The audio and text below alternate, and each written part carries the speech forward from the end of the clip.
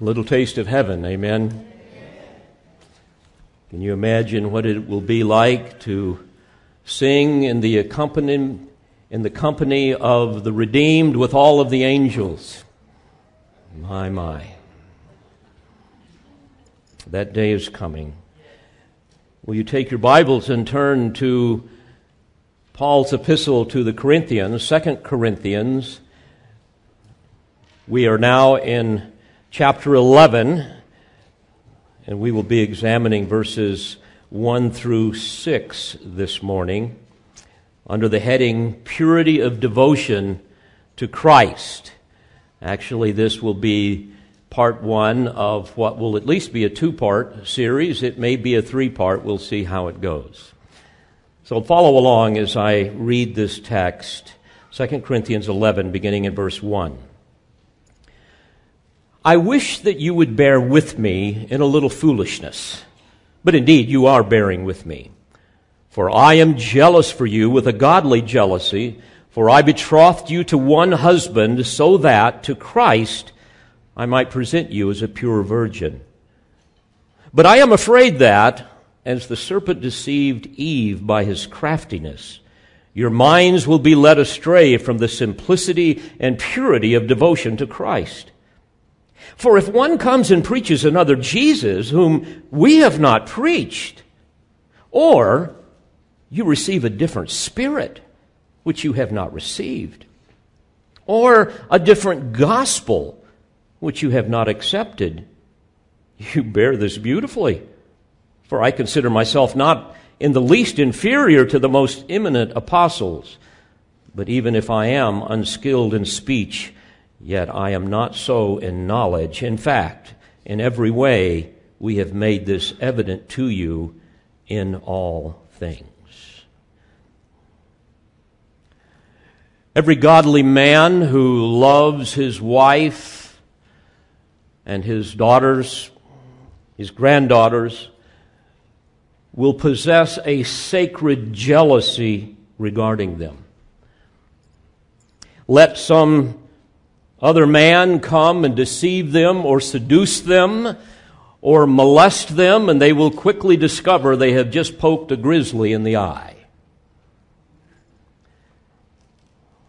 Let some insane male pervert who identifies as a female go into the same restroom where my wife and daughters are, and they will quickly discover that they have enraged a lion that will do everything possible to protect his own. This is how Paul felt about the church at Corinth. This was his concern about the false apostles that had seduced the church that he had planted. And it's for this reason that he says, for I am jealous for you with a godly jealousy. I understand precisely what he's saying. I share that jealousy for you. Spiritual seduction and defection are twin evils that every Christian should guard against, that every Christian should watch for, not only in their own life, but in the life of their family and certainly in their church. And this is the great burden of every faithful pastor. No shepherd wants to see his sheep be led astray. Yet seducing spirits have sway over an increasing number of so-called preachers and pastors that are proclaiming doctrines of demons. We see it all the time. They preach to phony Christians who will not, as Paul said in 2 Timothy 4:3, they will not endure sound doctrine, but wanting to have their ears tickled, they have accumulated for themselves teachers in accordance to their own desires, and have turned away their ears from the truth and turned aside to myths. Dear friends, how else can you explain some of the false gospels that are out there? The false gospel of black liberation theology that has given rise to the domestic terrorist group known as Black Lives Matter. How else can you explain why ostensibly evangelical churches are more concerned about the nebulous concept of social justice than they are about fulfilling the Great Commission to go into all the world and preach the gospel, to make disciples, to teach people whatsoever the Lord has commanded. How else can you explain the heretical commitment by so many churches to borrow the values of secular culture that undermine Scripture in areas of race and ethnicity and maleness and femaleness and human sexuality? Every week we hear of another Christian college caving to the militant homosexual revolutionaries. I think of the term harmatia in the original language as one of the words for sin, and it means missing the mark. The idea that sin misses the mark of God's standard of righteousness. And any of you that know anything about sighting in a rifle or a pistol, you know that when you aim at the bullseye, if you miss the mark, you need to adjust your sights. But what the church has done is rather than adjusting the sights, they just move the bullseye. And now the bullseye is somewhere way beyond where it's supposed to be. It's heartbreaking to watch this. Holiness and truth bears no resemblance to what it really is in Scripture. The defining spirit of our day and so many churches around the country is this new woke movement. For one to be woke, one must fully acknowledge the wickedness of white culture and having white skin. I mean, that is just utterly absurd, and yet churches buy into this. This has now infiltrated the Christian church thanks to the influence of organizations like the Gospel Coalition and the Southern Baptist Convention's Ethics and Religious Liberty Commission. The pastor of one such church, River City Church in Chicago, prayed this, and I'm going to give you just a sample of the prayer. I confess that I carry a broken theology of repentance, one that can quickly repent of behaviors like lying, gossiping, or envying, yet gets stuck in the mud when trying to repent of complicity and complacency with white supremacy. I confess that I have spent too little time considering the ways my own sense of identity has been shaped by the ideology of white supremacy. I confess that as a white church, we have lost our ability to collectively tell the truth, and on it goes. Beloved, this is what happens when Christians are seduced by lying spirits and doctrines of demons. This is what happens when man rejects the truth of God's Word. God gives them over to a depraved mind. Today, increasing numbers of women are becoming pastors and preachers, a blatant violation of God's design for male-female role relationships in Scripture. And the trajectory of apostasy by women preachers that we have warned about, many of us have warned about for years, is certain proof that they were never called by God. And they operate in the flesh rather than the Spirit. Increasing numbers of, and this is hard to even say, homosexuals and transgendered people are being ordained as ministers. Incomprehensible. One church, and I use that in parentheses, in Arkansas is led by a transgender person who brags about how, quote, our church regularly gives chest binders and gender-affirming clothes to trans youth. He went on to say how they've helped pay for hormone treatments. This is what happens when people wander away from the truth of the Word of God and preach a different gospel. This is why Paul was so concerned. This is why you need to be equally concerned. There's a bill coming up next week in the Tennessee legislature that mandates private insurance companies to cover infertility treatment so that any enrollee in the insurance plan can have a baby with, quote, an individual covered under the enrollee's plan of health insurance. Now, obviously, homosexuals are celebrating this, and a number of so-called evangelical lawmakers are supporting it. My friend David Fowler with the Family Action Council of Tennessee says this, quote, The state is asserting jurisdiction over human reproduction by regulating and requiring that private insurers pay for the creation of human life through technological means divorced from the conjugal relation of husband and wife. In essence, he says, the bill presupposes children are products for demand and purchase with the aid of infertility service providers.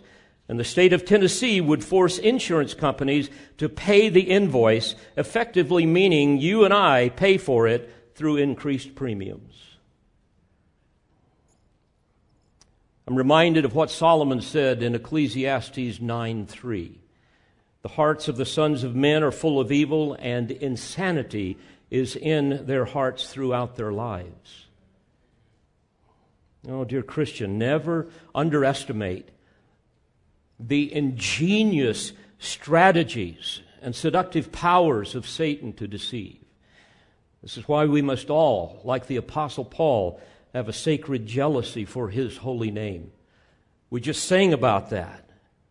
God is the thrice holy God, holiness being the all-encompassing attribute that portrays his consummate perfection, his majesty, and his eternal glory.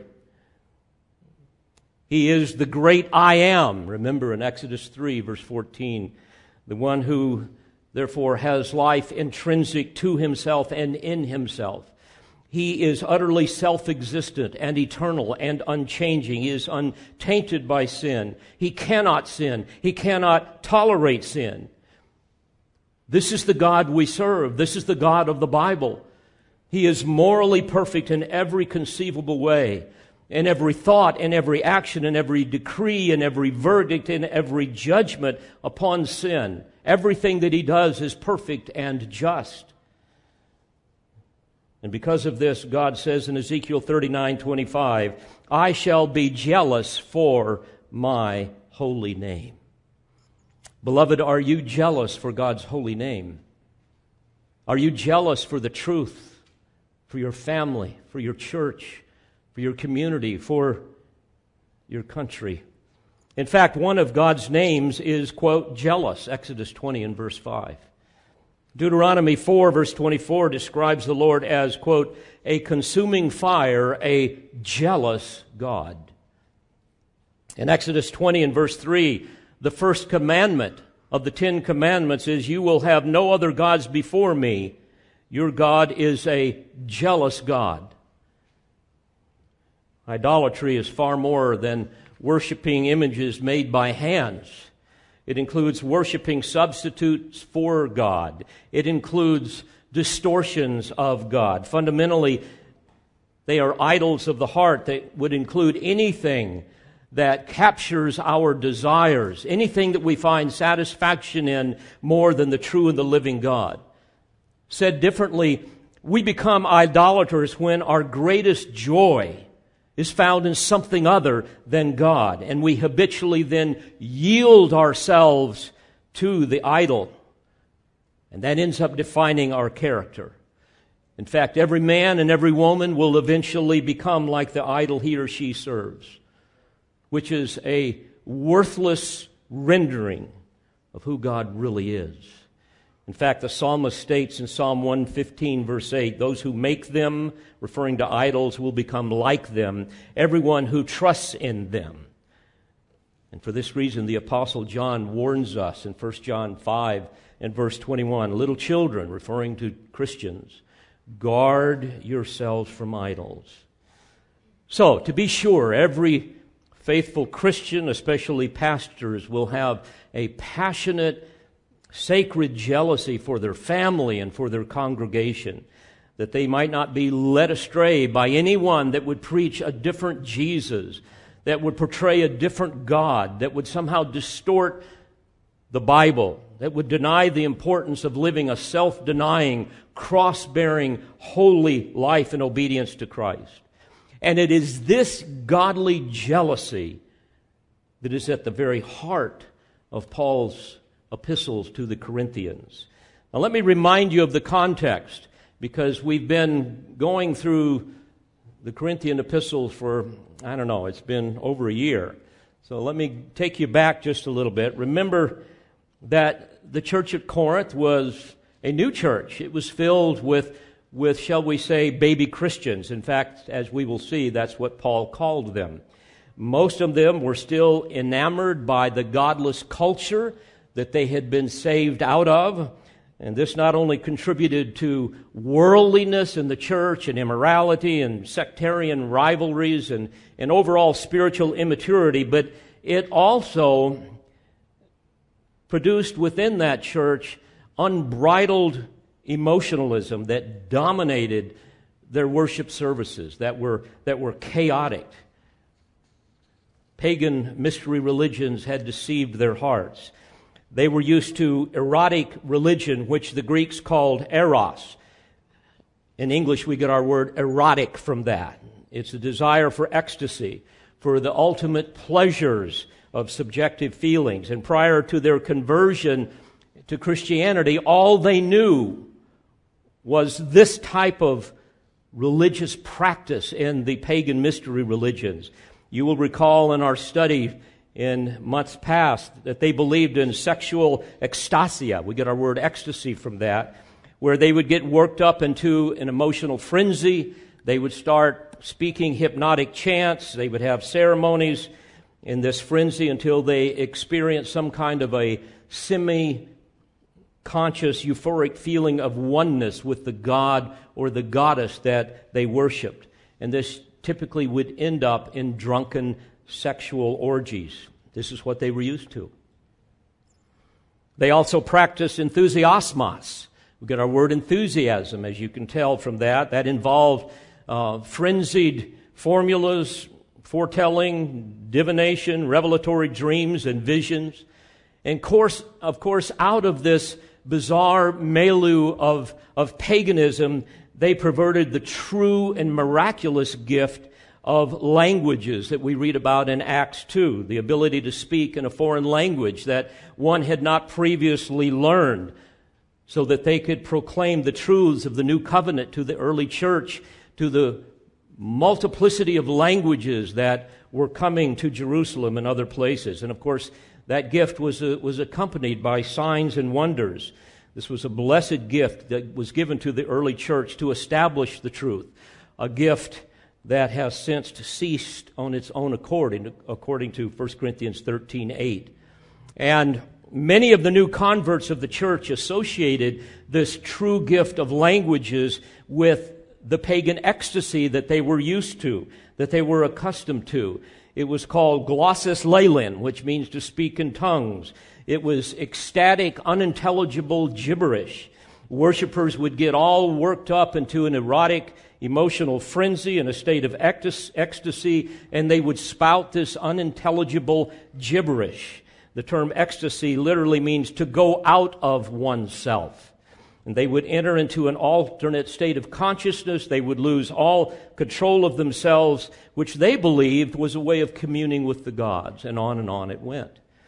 Indeed, they were, as Paul said, babes in Christ. Remember in 1 Corinthians 3, verse 1, Paul says, "And I, brethren, could not speak to you as to spiritual men, but as to men of flesh, as to infants in Christ.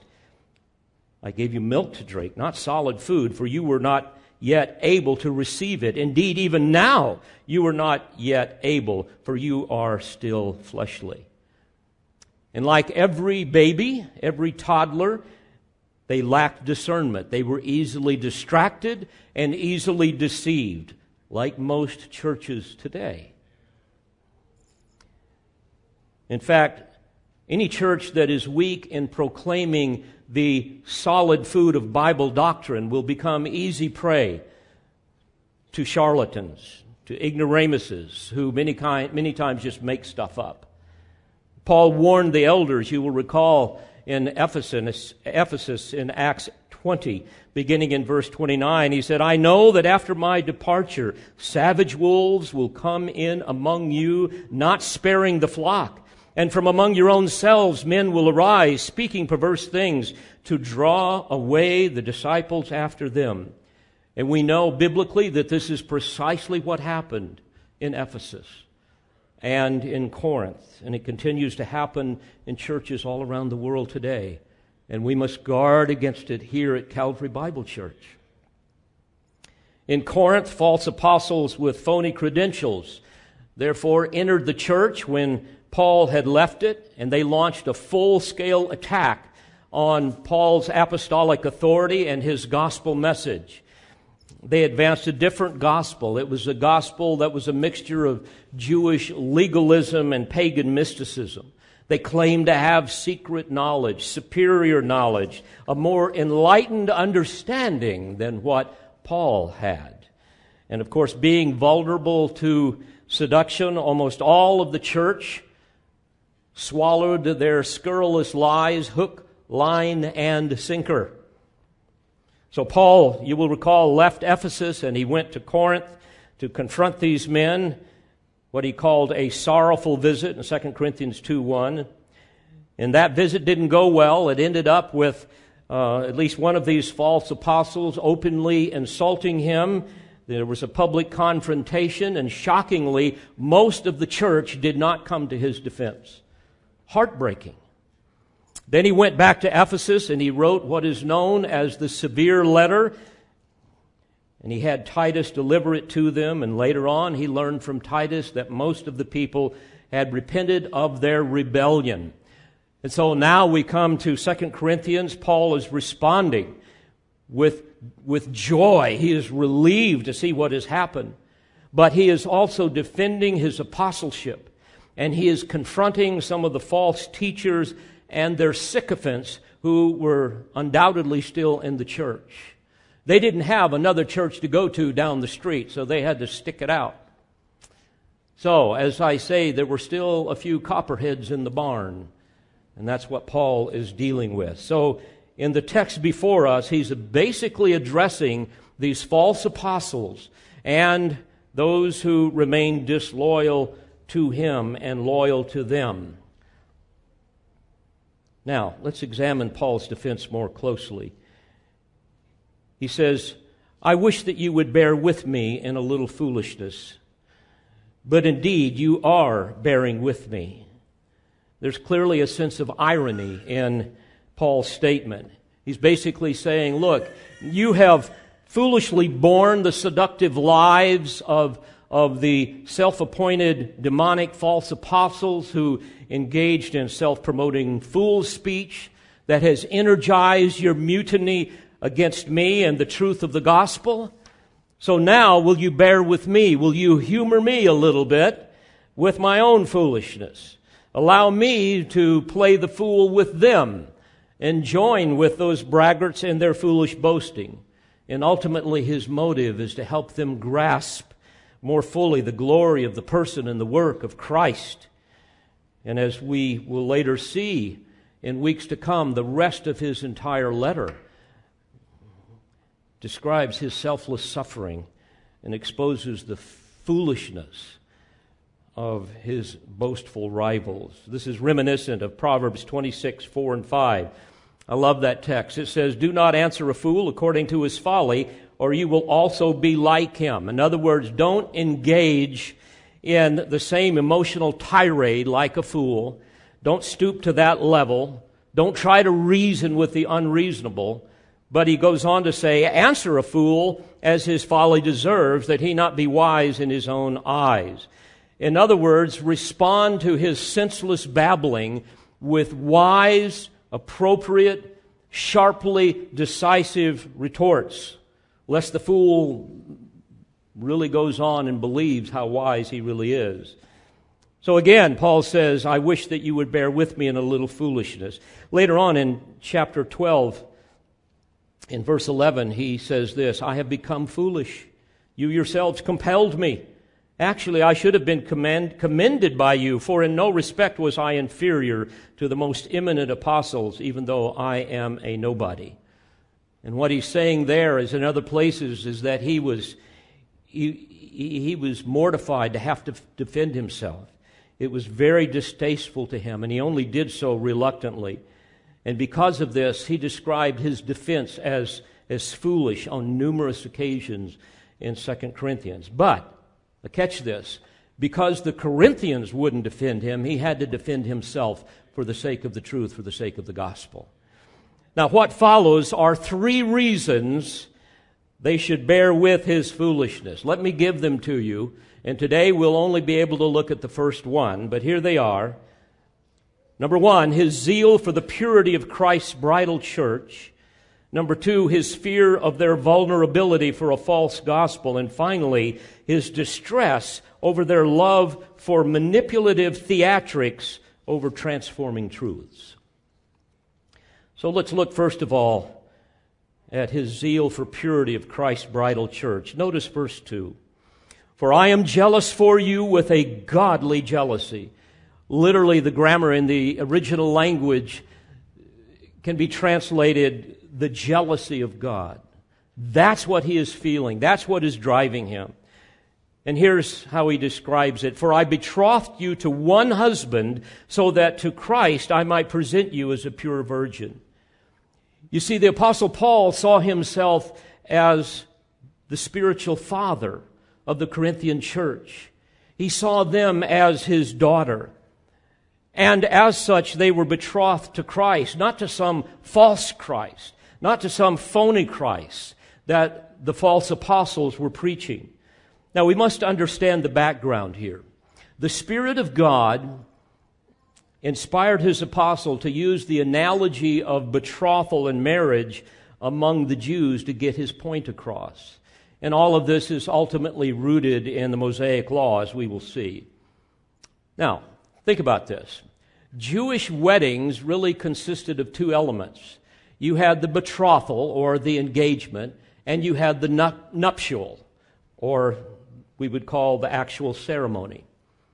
The betrothal, or the engagement, consisted of a formal wedding contract in which a young man would be pledged, or a young woman would be pledged to a young man, passing from her father's authority to the authority of her husband.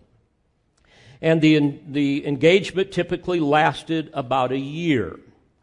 Sometimes marriages were arranged by parents when the children were young, but this is typically how it happened. The betrothal could only be dissolved by death or by a formal writ of divorcement. So the engagement was binding, just like a marriage was binding. In fact, if a betrothed woman's fiancé died, she was considered a widow. Now, during this season of engagement, it would provide the young virgin an opportunity to prove her loyalty and her faithfulness to her husband by her sexual purity, and vice versa with the young husband. In fact, sexual infidelity during this time was considered adultery. You remember the story of Mary and Joseph in Matthew 1. During the interim between the betrothal and the ceremony, the husband would go and prepare a place for his bride where he would eventually take her and they would live together. Many times this was an extension of the father's home or the father's estate. And Jesus uses this imagery referring to us, his bridal church. You will recall in John 14, beginning in verse 1, he says, "Do not let your heart be troubled. Believe in God. Believe also in me. In my Father's house are many dwelling places. If it were not so, I would have told you. For I go to prepare a place for you. If I go and prepare a place for you, I will come again and receive you to myself, that where I am, there you may be also." I had the joy of actually witnessing this, to my surprise, in the old part of Jerusalem. One morning, very early, I woke up in my hotel room, the window was open, and I hear all of the shouting and chanting and singing, and they were beating drums and blowing shofar horns, and I looked out and I saw this entourage of mainly males following a young husband-to-be who was going to get his bride. Great celebration.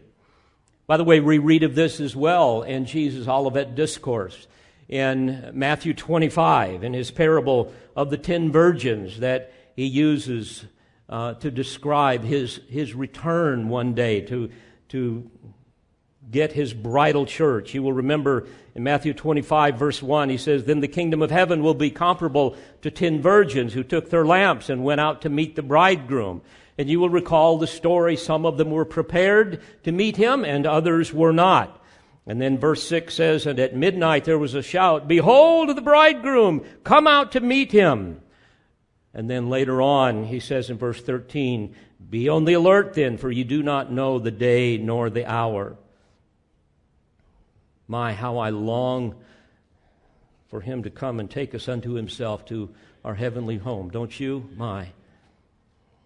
By the way, are you ready? I hope you are, because Jesus is coming. Now, it's also important to note that during this engagement period, the father had a very important responsibility before God. His responsibility was to protect the virginity of his daughter, to keep her pure, to keep her chaste, because she was set apart to one man.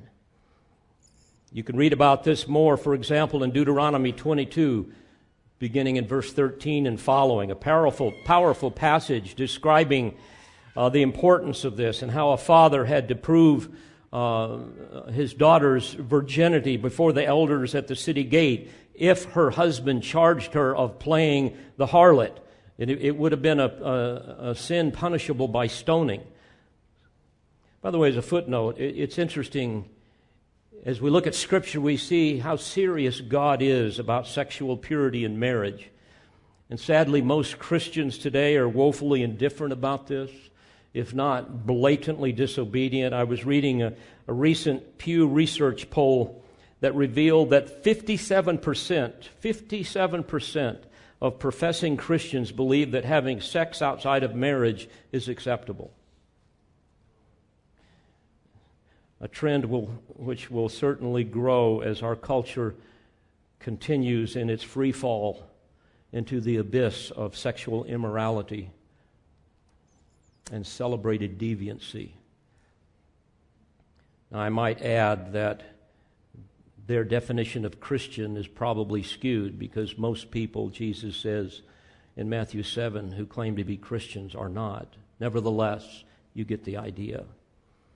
Well, the betrothal then led to the ceremony, and often it lasted a week, whereupon the marriage would be consummated. So the image of betrothal, dear friends, underscores the Corinthians' marriage to Christ, a marriage that awaits a consummation when they are presented to Him in His parousia, in His appearing at His second coming. However, as we see here, as their spiritual father, the Apostle Paul feels this divine jealousy to preserve the purity of his bride for her husband. So he says in verse 3, but I am afraid that as the serpent deceived Eve by his craftiness, your minds will be led astray from the simplicity and purity of devotion to Christ.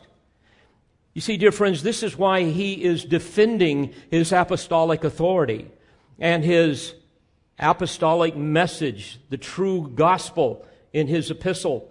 He's afraid that Satan is going to deceive them through his agents, the false apostles, even as Satan deceived Eve in the garden in Genesis 3. Let's turn there for a moment. You will recall how Satan beguiled Eve in that story, as he attempts, by the way, to do each of us. In Genesis 3 and verse 1, we read, now the serpent was more crafty than any beast of the field which the Lord God had made. If we took time, we could go to Ezekiel chapter 28, verses 11 through 15, where we are provided with a possible description of Satan's alluring beauty.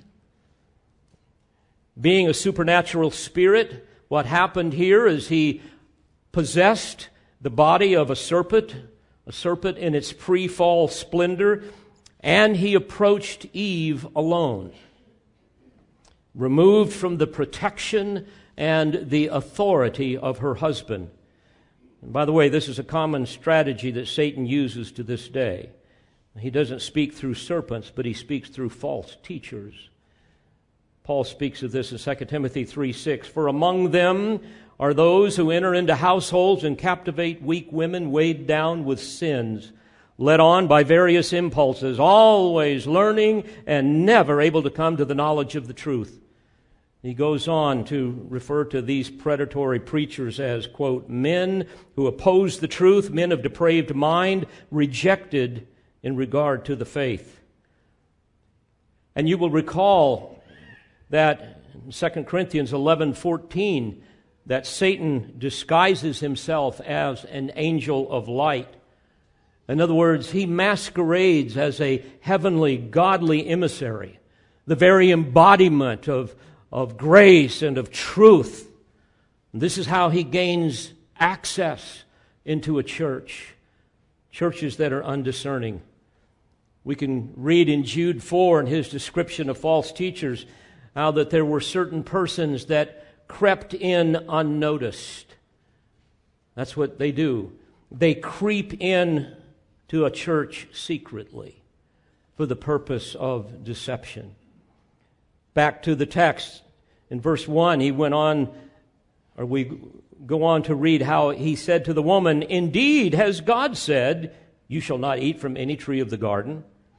Let me pause here. Folks, this is the diabolical pattern of religious seduction. Cast doubt upon the meaning of what God has said. Cast doubt upon the meaning of what God has said. Don't deny it. Just twist it. Just distort it. Give it a little spin.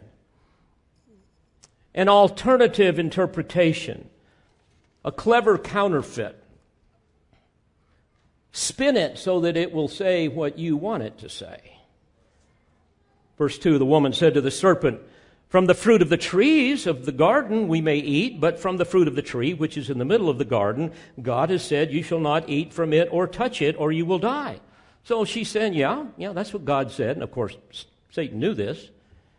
She's celebrating the magnificent scope of the liberty that God has given them, that they could eat of all of the trees in the garden except one. And then notice verse 4. The serpent said to the woman, "You surely shall not die." In other words, he's correcting her here. It's as if he's saying, no, dear, you're confused. I mean, what's die? Right?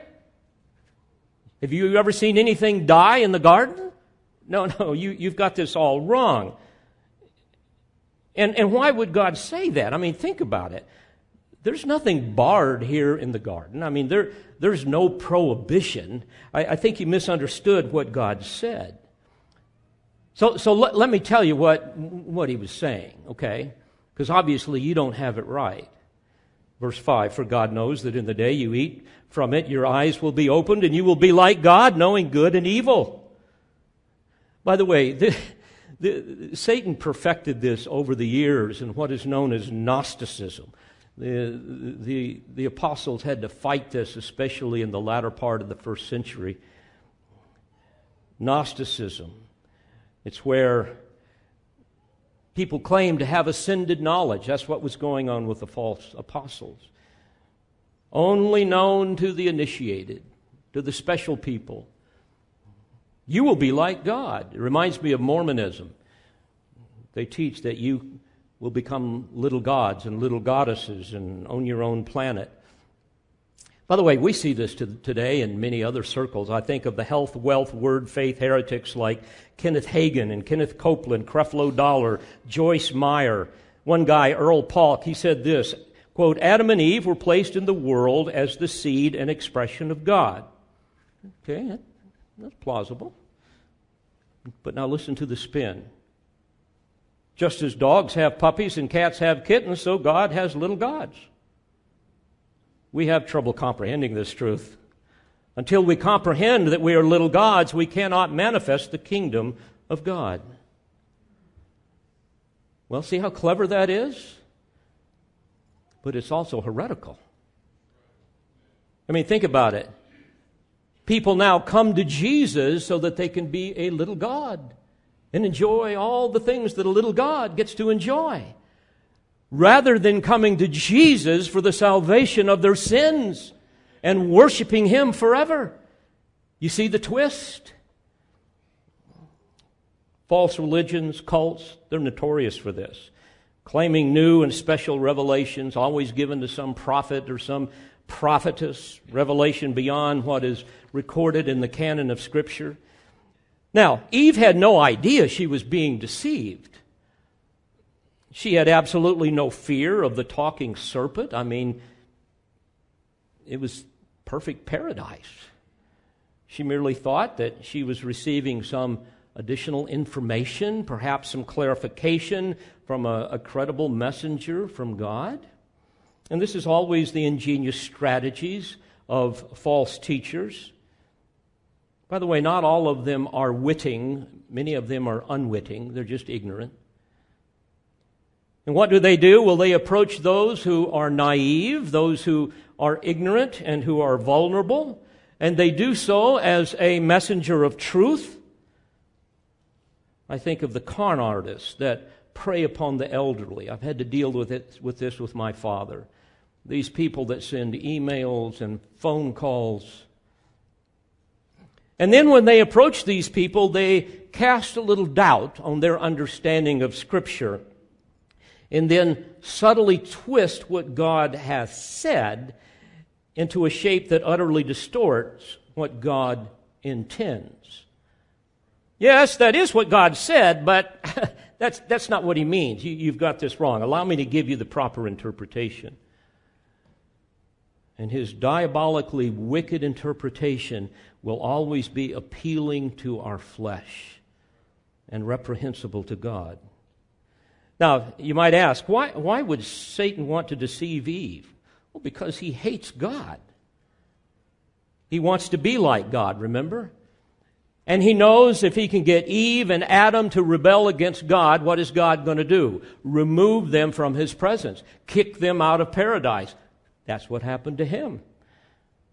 He wants to damn God's creation that was made in His image. He wants them to be part of His kingdom of darkness.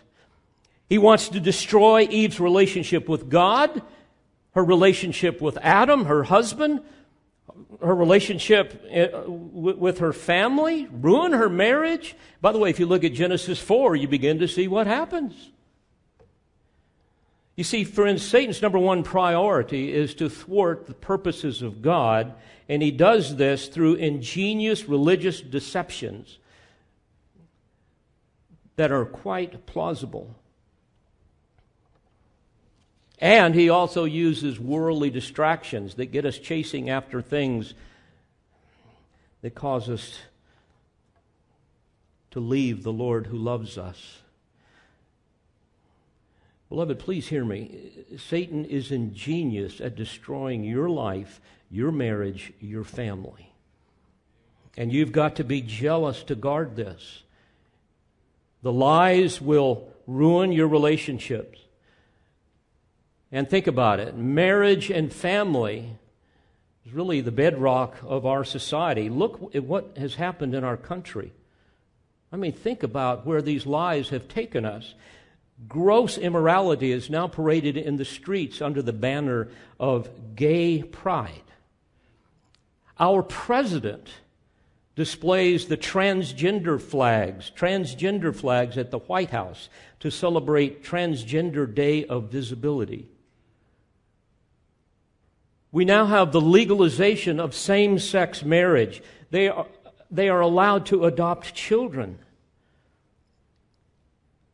Rather than rejoicing in God's goodness in creating a child in His image as male and female, an increasing number of parents embrace, quote, gender creative parenting, where a child is allowed to discover his or her own gender. According to healthline.com, there are now 64 terms that describe gender and expression. You know, I was thinking about this. God has ordained two institutions, marriage and the church. And the Lord Jesus Christ is to be the head of them both. Is it any wonder why Satan targets them both to destroy them? Beloved, there is only one remedy here, and that is the gospel of Jesus Christ. That is the only thing that can save and transform a sinner. And this is why Satan is so animated to do everything he can to distort that truth. And this is why Paul is so concerned about the preaching of a different Jesus, the preaching of a different gospel. Galatians 1:8, he says, "But even if we or an angel from heaven should preach to you a gospel contrary to what we have preached to you, he is to be accursed." Dear friend, please understand the good news of the gospel. Very briefly, the good news depends upon your understanding first of the bad news. The bad news is that as sinners, we have violated God's holy law, and therefore we deserve His holy wrath. But God, in His infinite mercy, has provided a way for we as sinners to be reconciled to Him as a holy God by providing for us His Son, the Lord Jesus Christ, the Son of God who came and died in the stead of sinners. And every person who places their faith in what He accomplished on the cross will be saved, will be transformed, and will ultimately enter into the presence of God. And those who reject that message will perish in their sins and be confined to the solitary confinement of an eternal hell. That is the gospel in a nutshell. John MacArthur said, quote, "Lack of discernment is a major problem for the church because the spiritual battle is an ideological one. The church's willingness to tolerate error in the name of unity, coupled with a lack of biblical and doctrinal knowledge, has crippled its ability to discern. As a result, it is too often easy prey for the ravenous, savage wolves of whom both Jesus and Paul warned, who wound it and sap its power and testimony." He went on to say the danger false teachers pose is that they shift the focus off Jesus Christ and onto rituals, ceremonies, good works, miracles, emotional experiences, psychology, entertainment, political and social causes, and anything else that will distract people. Loyalty to the Lord Jesus Christ is non-negotiable in the Christian life, so much so that Scripture declares in 1 Corinthians 16:22, "If anyone does not love the Lord, he is to be accursed." Now, back to Genesis 3 for a moment. Eve didn't know she was being duped. How many times have we all been duped? I mean, if you knew you were being duped, you wouldn't fall for it, right? She didn't know it. So verse 6, when the woman saw that the tree was good for food and that it was a delight to the eyes and that the tree was desirable to make one wise, she took from its fruit and ate, and she gave also to her husband with her, and he ate. And as a result, the entire human race was plunged into sin. Well, I trust this helps you better understand what Paul is saying in 2 Corinthians 11:3. He was afraid that the same thing was happening to his precious daughter, the church at Corinth. "But I'm afraid that, as the serpent deceived Eve by his craftiness, your minds," it could be translated, your thoughts, "will be led astray from the simplicity and purity of devotion to Christ." You see, he's concerned about an intellectual deception concerning the person and the work of the Lord Jesus Christ. Because if you get that wrong, it will lead to apostasy and eternal death. And that is largely where evangelical is today. And for the most part, discernment is all gone. Paul stated in Ephesians 4, verse 14, as a result, the context here is of sound doctrinal instruction, as a result of that, we are no longer to be children tossed here and there by waves and carried about by every wind of doctrine, by the trickery of men, by craftiness and deceitful scheming. Beloved, let me make it real practical to you. Once you abandon the in-depth, systematic, expository preaching, teaching, and application of the Word of God, once you move away from that, biblical discernment will disappear. What will happen is a different gospel will replace the true gospel. It'll look almost the same, but it's got a little different twist on it, right? And then what happens is the counterfeit Christianity will replace authentic Christianity. And churches will become religious country clubs rather than the pillar and the support of the truth. Churches will fill up with phony Christians, people that are self-deceived. People who are Christian in name only will populate these churches. This was Jesus' great warning in Matthew 7, that not everybody who calls me Lord will enter the kingdom. Only those who do the will of the Father. Charles Spurgeon said, quote, "A time will come when instead of shepherds feeding the sheep, the church will have clowns entertaining the goats."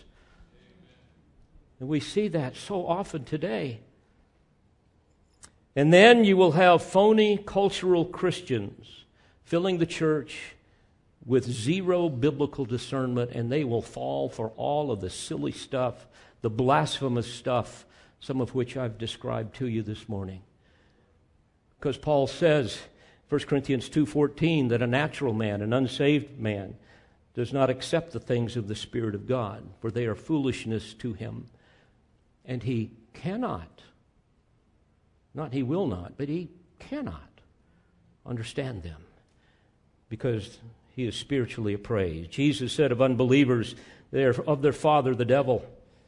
John 8:44, they want to do the desires of their father, who was a murderer from the beginning and does not stand in the truth because there is no truth in him. And Paul said in Ephesians 4, beginning in verse 17, that unbelievers, now mind you, unbelievers that can fill up churches and fill pulpits, walk in the futility of their mind, being darkened in their understanding, excluded from the life of God, because of the ignorance that is in them, because of the hardness of their heart. And they have become callous, having given themselves over to sensuality for the practice of every kind of impurity with greediness. My, is this not a perfect description of America today? And even a description of many evangelical churches. Sadly, many people today are imprisoned in the fortresses of deceptions that are opposed to the knowledge of God, as Paul said in 2 Corinthians 10. Scripture repeatedly warns of those who, quote, by their smooth and flattering speech deceive the hearts of the unsuspecting. Romans 16:18. False teachers who, according to 2 Peter 2:1, will secretly introduce destructive heresies. And they will distort the Scriptures to their own destruction. 2 Peter 3:16. What happens? They preach a false Jesus. They preach an idol of their own making. And for the most part, the Jesus today is the smiley-faced Jesus. Oh, he's just all loving. He's just tolerant of everything. He winks at sin. Non-judgmental. And so churches preach this man-centered gospel filled with tolerance and inclusivity. But these people know nothing of the true gospel. That's why Paul, when he came to Corinth, said, "For I determined to know nothing among you except Christ and Him crucified." And in 1 Corinthians 1:8, he says, "The word of the cross is to those who are perishing foolishness." And that's the way it is. No wonder you have so many professing Christians today that are absolutely indifferent to the militant unbelief of cultural Marxism. It's staggering to me. They're indifferent towards gross immorality and the brutal dismemberment of unborn and inconvenient children, all of which is being promoted by the Democratic Party and big tech and the media and educators and Hollywood elites. But this is all part of Satan's strategy to thwart the redemptive purposes of God that will bring glory to His name. And this is why Paul was so committed to the gospel. 1 Corinthians 1:23, we preach Christ crucified. To Jews, a stumbling block, and to Gentiles, foolishness. But, and I'm so glad there's a but there, but to those who are the called by His grace alone, both Jews and Greeks, it is Christ, the power of God and the wisdom of God. And this is why He had such a zeal for the purity of Christ's bridal church. I want to close with a story. When I was in Africa once, I remember going on kind of a little safari type of thing where they take us out into the wilds and we're able to see all of the beasts that you would normally not want to get close to. And I remember they showed me a video that happened in that area. And that video included, I forget exactly, but I think there were 6 lionesses that were on top of a water buffalo that they had killed. And they were in the process of gaining their nourishment from what God had provided for them. And then you begin to see these vile, vicious creatures called hyenas beginning to come closer and closer. At first there were only 3 or 4, and the lionesses would chase them off. And then there were 5 or 6, and then there were, I don't know how many, a lot. And the lionesses began to get nervous, and you could see they began to relinquish their kill. And then suddenly, through the brush, over here on the side, you see a flash of something, and it is a male lion coming out to protect the lionesses. And it happened so fast, it was amazing. Literally, he killed 3 of those hyenas within probably 2 seconds, and they scattered like scalded dogs. Beloved, would that we be equally vigilant and ferocious in safeguarding the truth of the gospel and the Word of God for our families and for our church. Let's pray together. Father, we thank you for the eternal truths of your Word. And I pray that what we have heard here today will penetrate our hearts in such a way as to transform us evermore into the likeness of our precious Savior. And for those who know nothing of the saving and transforming power of the gospel, oh God, would that you move upon their hearts today in such a way as to cause them to run to the foot of the cross and plead for the mercy that you will so freely and quickly give to those who are genuinely humble of heart and repentant. Father, we thank you for the hope and the help that is ours in Christ.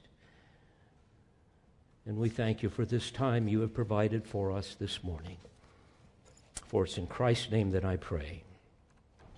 Amen. We pray you've been edified by this presentation. You've been listening to the teaching ministry of Calvary Bible Church in Jolton, Tennessee. For more information on Calvary Bible Church or for more audio, please visit our website at cbctn.org.